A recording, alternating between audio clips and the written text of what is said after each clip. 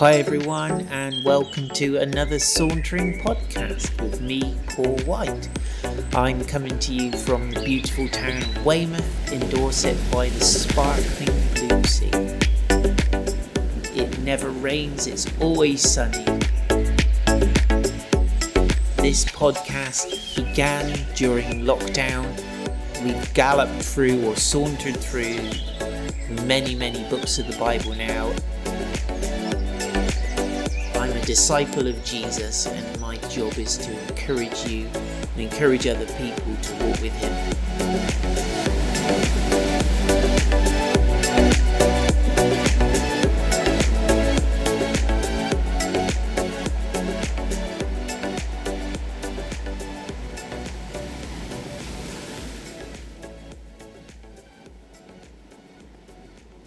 Good morning, lovely saunterers. It's a bank holiday in England, another bank holiday, because we have now a crowned king. He has been crowned king, and it was a big day, except I was at a wedding, so I kind of missed most of it, but it was a good wedding. It was a lovely wedding, in fact. And yes, we pray for our king. So, welcome everyone. It's good to see you. And today we're looking at Hebrews chapter 9. It's quite a dense chapter. It's quite long, so I'm going to cut it in half, and hopefully we'll get some good fruit from it just in two bits, rather than trying to cram it all in together and miss out loads. So, Heavenly Father, we want to thank you today for your incredible word. Lord, we want to thank you that you are still speaking to us through this word today, and it's living and active, and we open our hearts to you, Lord, and we want you to reveal yourself to us today. Oh, Lord, come on. Lord, not just intellectually, not just, oh, that's interesting, but actually living, breathing revelation, the risen Jesus, moving in our hearts, living in our lives in all your power and glory. That's what we want to see, Lord. And so we open ourselves up to you today. We love you. Amen. Good morning, Lisa. Happy bank holiday. So Hebrews chapter 9.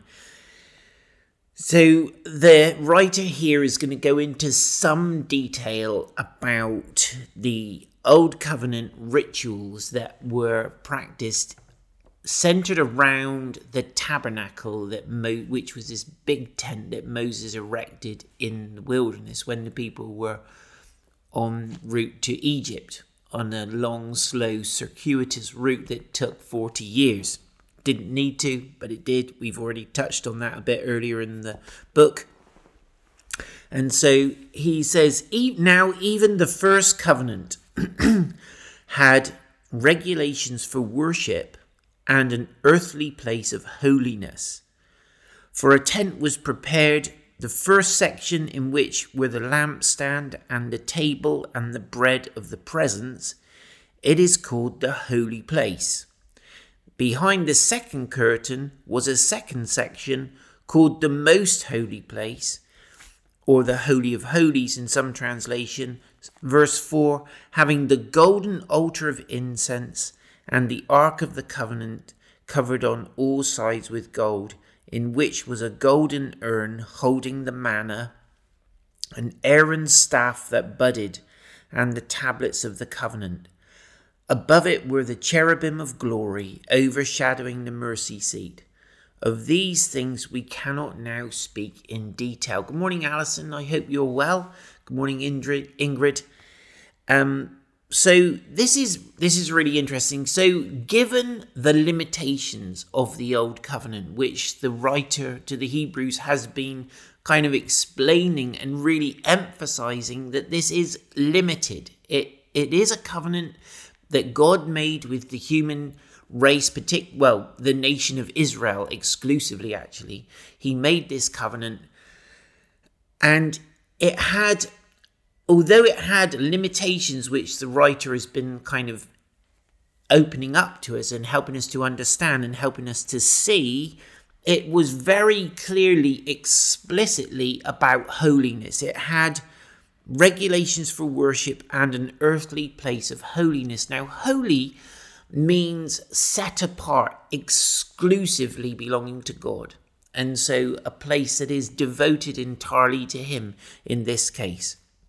And so Israel, the nation of Israel, was to be his people, exclusively his belonging, his inheritance, designed to have a relationship with him and to know him and to then kind of bring out that knowledge and bring that revelation of him into the rest of the world. Actually, they kind of clung on to the exclusivity a bit too much and became a bit xenophobic, as we have. There's plenty of scriptures to talk about that, and particularly we discover that in the New Testament, don't we? But there was this very clear emphasis on holiness. So you had the tent, which was holy in itself. It was surrounded by an outer boundary, like a fence, which was the outer courtyard. And then the first place you went in, which was quite big, which was the bigger of the two sections, was called the holy place. So even as you went into that holy place, it was the language and everything was holy. It was set apart. And the only people who were allowed in there were the priests who were conducting their business and the rituals associated with the priesthood. And so he tells us that in that first section were the lampstand, which was symbolizing the presence of God. It was kept lit, the 7-branch lampstand. And then the table with the showbread, the bread of the presence on, is interesting. I think in Hebrew, if I remember correctly, the word there for presence, bread of presence, is the bread of face, the faces, or the face. So it's like this kind of bread laid out on the table was a symbolic of a face-to-face encounter with God, where like we would have over a meal together. And so the idea of the covenant meal goes on and on into the New Testament, doesn't it? And we've talked a bit about that, and we'll talk about it some more. Good morning, Dave. Good to see you. Good morning, Kathy.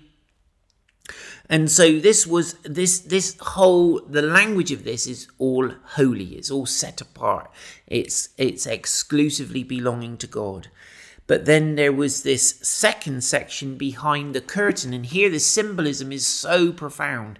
You've got this holy place, but then there's the most holy place, or the Holy of Holies, behind this big thick curtain that we've talked about again. And in there is the Ark of the Covenant and the altar of incense and the high priest. And inside this Ark of the Covenant, he tells us what's in there. It's a golden urn containing some manna and Aaron's staff that budded.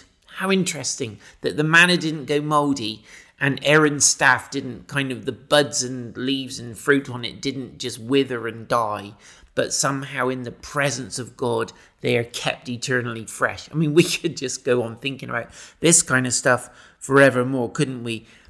And also the tablets of the covenant. So the 10 commandments written in stone by the finger of God, inscribed by the very finger of God, are in this Ark of the Covenant that are in the most holy place.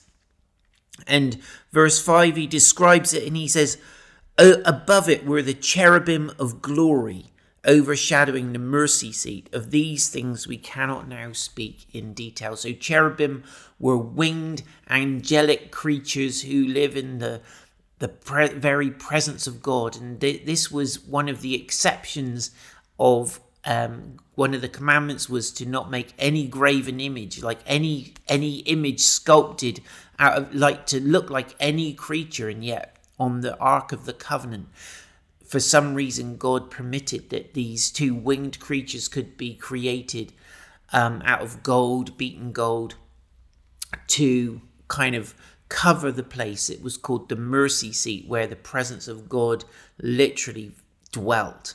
So in this physical space, in the physical earth, among the people of Israel, his holy people, the people exclusively belonging to God, was this place.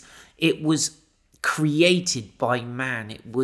And yet somehow God was pleased to allow his glory to dwell in that place, to kind of inhabit that physical space. And I think this is just such a profound thing, that God, who lives in unapproachable light, would somehow allow a manifestation of his presence among these people who were so difficult for him and so painful at times. And yet he loved them. And what he was doing, he was foreshadowing something where Jesus himself would come and dwell among us. And so for those 40 years, the presence of God dwelt among his people. He tabernacled among his people. When John tells us that Jesus, the Word became flesh and dwelt among us, that he talks about Jesus, the Son of God, coming and dwelling among us. The language he uses is the same. He tabernacled among us. He pitched his tent.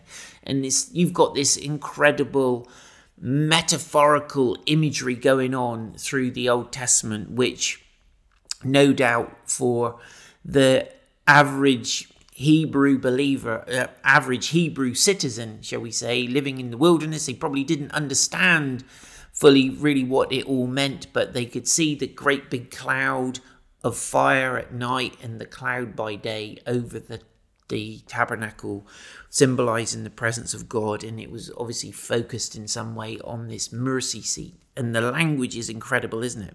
And so verse 5, it says, above it were the cherubim of glory, overshadowing the mercy seat. It's interesting that where God dwells, where God his presence is focused, is a place of mercy.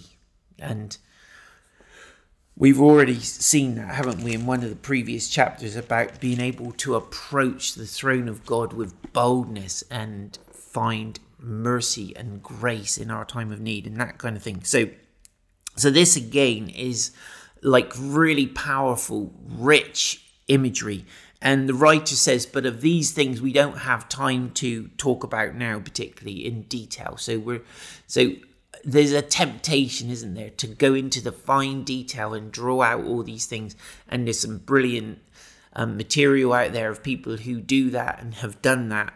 But we're going to skim it a little bit today, simply because that's what the writer to the Hebrews is doing as well. But the point is that there's this huge protocol and understanding that this is about holiness, that God is a God of great holiness. He requires us to be holy and set ourselves apart for him, just like these priests were set apart for him, just like the nation of Israel was supposed to be set apart for him. Anyway, verse 6, these preparations having thus been made. So when they've done their business in the outer court, they've washed and they've done burnt offerings and all the rest of it, and then they go in and these priestly duties, verse 6, it says, these preparations having been thus been made, the priests go regularly into the first section, that's the holy place, performing their ritual duties. So this was a kind of place they'd regularly go in, and but into the second, only the high priest goes, and he but once a year. So underlining just how holy that most holy place is. The only person who can go in there is the high priest, and he only once a year. And then it's with an elaborate business of shedding blood and of an animal and so on. Good morning, Ruth, and good morning, Fran. So once a year, not without taking blood, which he offers for himself and the unintentional sins of the people. Right, so this is I would imagine it was with some trepidation that the high priest would go into the most holy place. You can imagine the hush kind of falling on the camp, and this sense of, whoa, this is such a profound moment, and carrying the blood and going in there to offer incense before God. And so really just underlining how holy it is. But verse 8, he says, by this the Holy Spirit indicates that the way into the holy places is not yet opened, as long as the first section is still standing, which is symbolic for the present age. According to this arrangement, gifts and sacrifices are offered that cannot perfect the conscience of the worshipper, but deal only with food and drink and various washings, regulation for the body, imposed until the time of Reformation. This is really, really interesting, because the whole symbolism of the tabernacle and the arrangement of the two chambers, the holy place and the most holy place, the very fact that all of that was there and this huge thick curtain was separating the priests from the most holy place, and even the holy place separated the general people of the nation from the priestly duties and stuff that were going on there. There is this sense of God keeping us out rather than drawing us in. And yet there is this invitation for the high priest to go in once a year. But it's like what the writer's drawing out here is that this whole setup, the Holy Spirit is speaking through it if we can understand it, if we can comprehend it. And so what he's trying to do is give us some commentary and some exposition so that we can understand a little bit more of what the symbolism is all about. Because this whole thing was God's design. Moses got the design of the tabernacle not from a kind of like, let's imagine a nice place to worship God and let's see what we can come up with. Let's have a brainstorming session, come up with some nice ideas and draw some drawings. He received it by divine revelation on the mountain in the presence of God, while the trumpets are sounding and it's a big cloud and everything over the mountain. No one else up there but him and God gives him this revelation. So this is from the Holy Spirit. This whole thing is a revelation from the Holy Spirit. Every scripture that we have is given to us by the Holy Spirit. It's breathed out by God himself. Good morning, Sergey. Great to see you. And so he's saying that the Holy Spirit indicates or is indicating that the way into the holy place is not yet opened, as long as all of this is still standing. So as long as the tabernacle is still functional and so on, God is in that holy place and the rest of us are on the outside, and certainly the Gentiles are nowhere near. So, which is you and me. And it's symbolic for the present age. So it was speaking loudly to the people alive at the time that this was an exclusive holy arrangement where God was kind of hidden away somewhat from his people, although this massive big cloud over the tent kind of made it pretty obvious where he was. So right, hold on, lost my place. And so this arrangement, he says it can't. These gifts and sacrifices that are offered cannot perfect the conscience of the worshipper.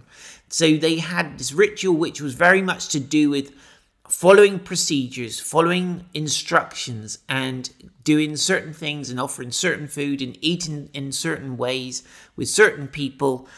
And it's food and drink and various washings, which kind of underlines the holiness and the requirements of God, that he requires something of us, but it doesn't actually perfect. It doesn't complete. It doesn't make us finished. It doesn't complete the job of cleaning our conscience and taking away our sin. But really, it's just there as a kind of temporary measure, it seems, until the time of Reformation. Well, now the writer to the Hebrews is telling us what all this is about, what this Reformation really is. So verse 11, but when Christ appeared, and we have this sense again and again in the book of Hebrews, it's like God spoke to us in many ways by his prophets, chapter 1, but now he's spoken to us by his Son, and he talks in chapter 2 blah de blah, but we see Jesus. And there's this sense of, but when Christ appeared, there's something he's underlining. He's using his style of writing to convey something, but now Jesus. So all this blah blah blah, all this before, the limitations, etc., that I'm explaining to you, but when Christ appeared, and this is the massive turning point of history, when Christ appeared. And so when Christ appeared as a high priest of the good things that have come, then through the greater and more perfect tent, not made with hands, that is, not of this creation, he entered once for all into the holy places, not by means of the blood of goats and calves, but by means of his own blood, thus securing an eternal redemption. This is amazing. So he's using language. He's saying, when Christ appeared as a high priest of the good things that have come, so now we're in a different era. This is an entirely different order of things. So this priesthood that is of the order of Melchizedek, as he was saying, this is like a whole new package of blessings and possibilities and promises from God, and in a covenantal relationship that didn't exist before. So, and now he's saying, he's using this language, he says, through the greater and more perfect tent. This is something different. He says it's not even made by hands. It's not even made with hands. It's not even part of this creation.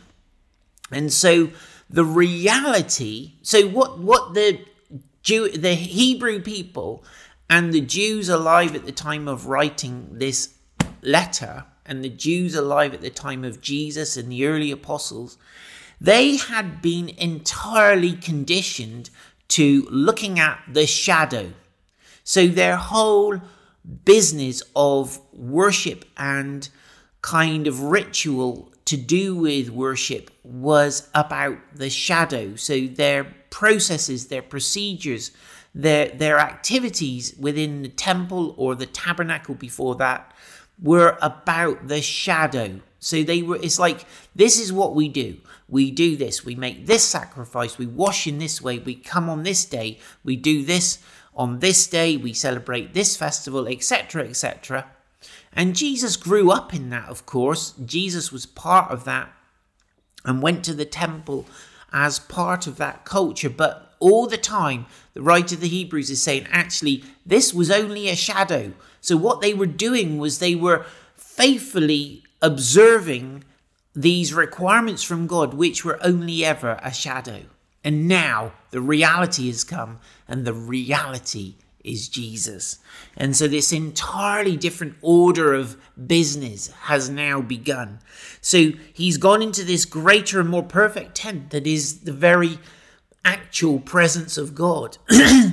It's not made with hands. It's not even part of this creation. Can you imagine it? We have to let our minds be completely blown by what God is saying here through the book of Hebrews.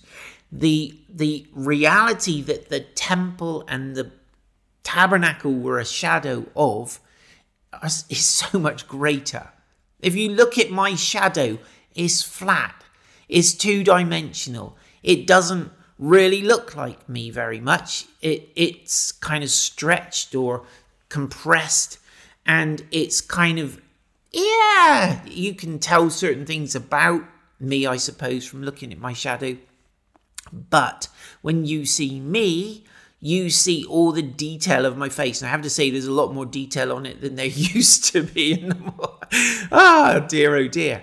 And that's happening to us all, isn't it? It's like every kind of year, there's a few more crinkles and wrinkles and stuff. But when we look at the reality, there's so much more to see, isn't there? When we look at the reality of who Jesus is and what he's done and the heavenly places that he's gone into and the way that he's made for us and all the rest of it, man alive, this is so much greater and more glorious, because it's not even of this creation.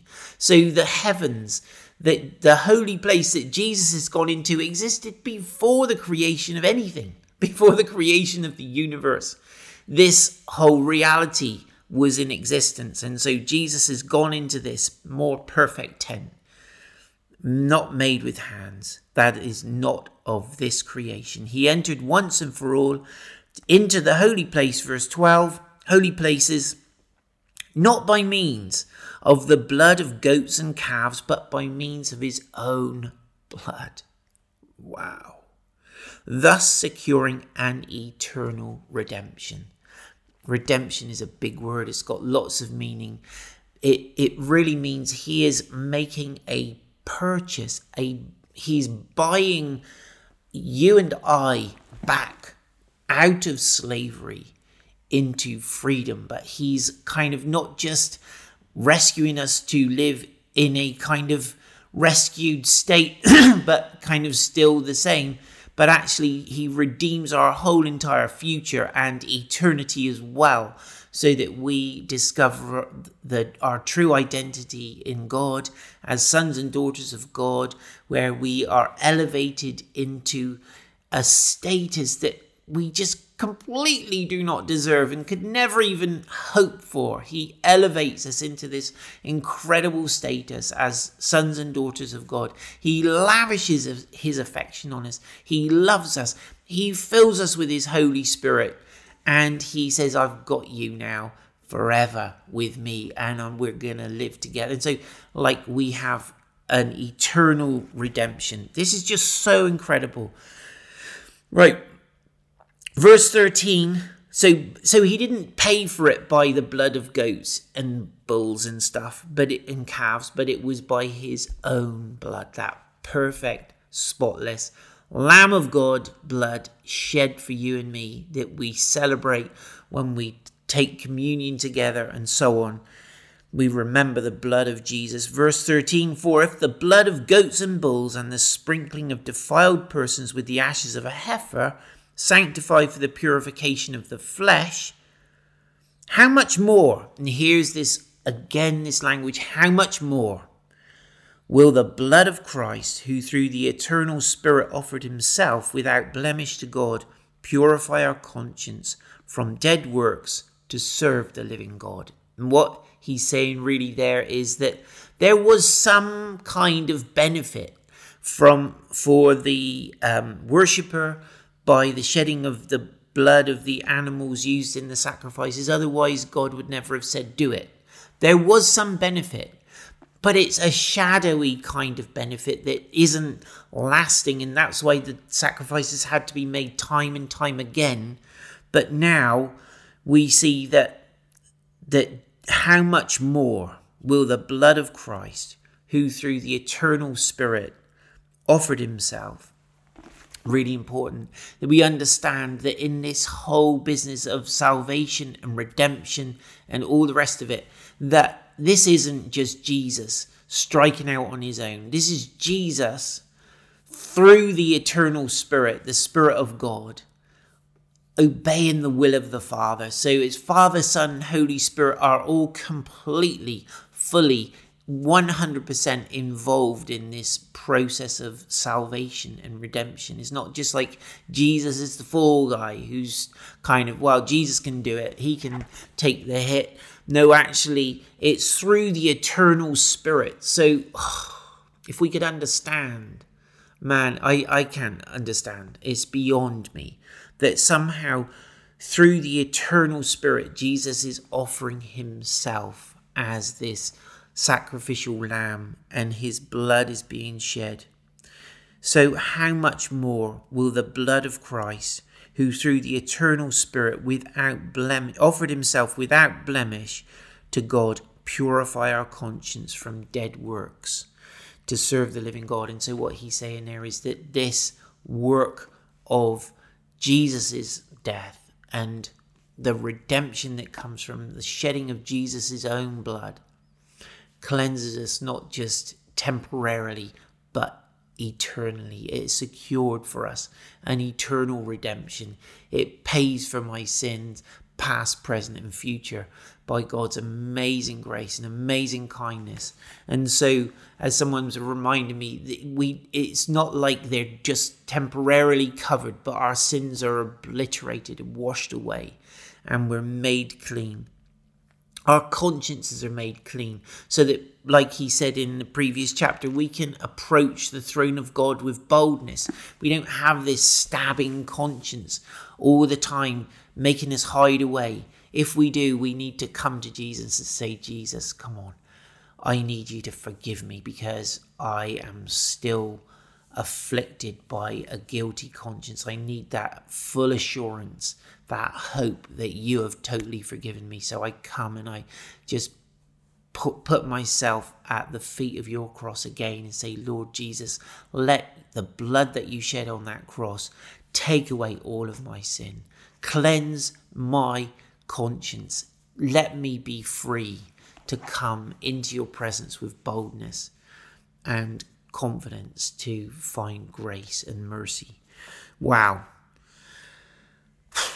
So when he's writing here about cleansing us from dead works, purifying our conscience from dead works, it's the things that just lead to death, but also the kind of activities that the Jews were involved in, the Hebrews were involved in with the rituals there. They are no longer required. The limitations of the old covenant sacrifices now, when we come to faith in Jesus, we're no longer relying on these dead works. We're relying on the finished, perfect work of Jesus to save us completely to the uttermost. Wow. So we'll have a look at the second part of the chapter tomorrow. But have an amazing day, you guys, and God bless you, and let his beautiful presence surround you today and fill you with his peace. In Jesus' name. If you've enjoyed this podcast, that's brilliant. That's exactly what I hope for. Please do share it, like it, pass it on, get it out there. Thank you so much. Have an amazing day.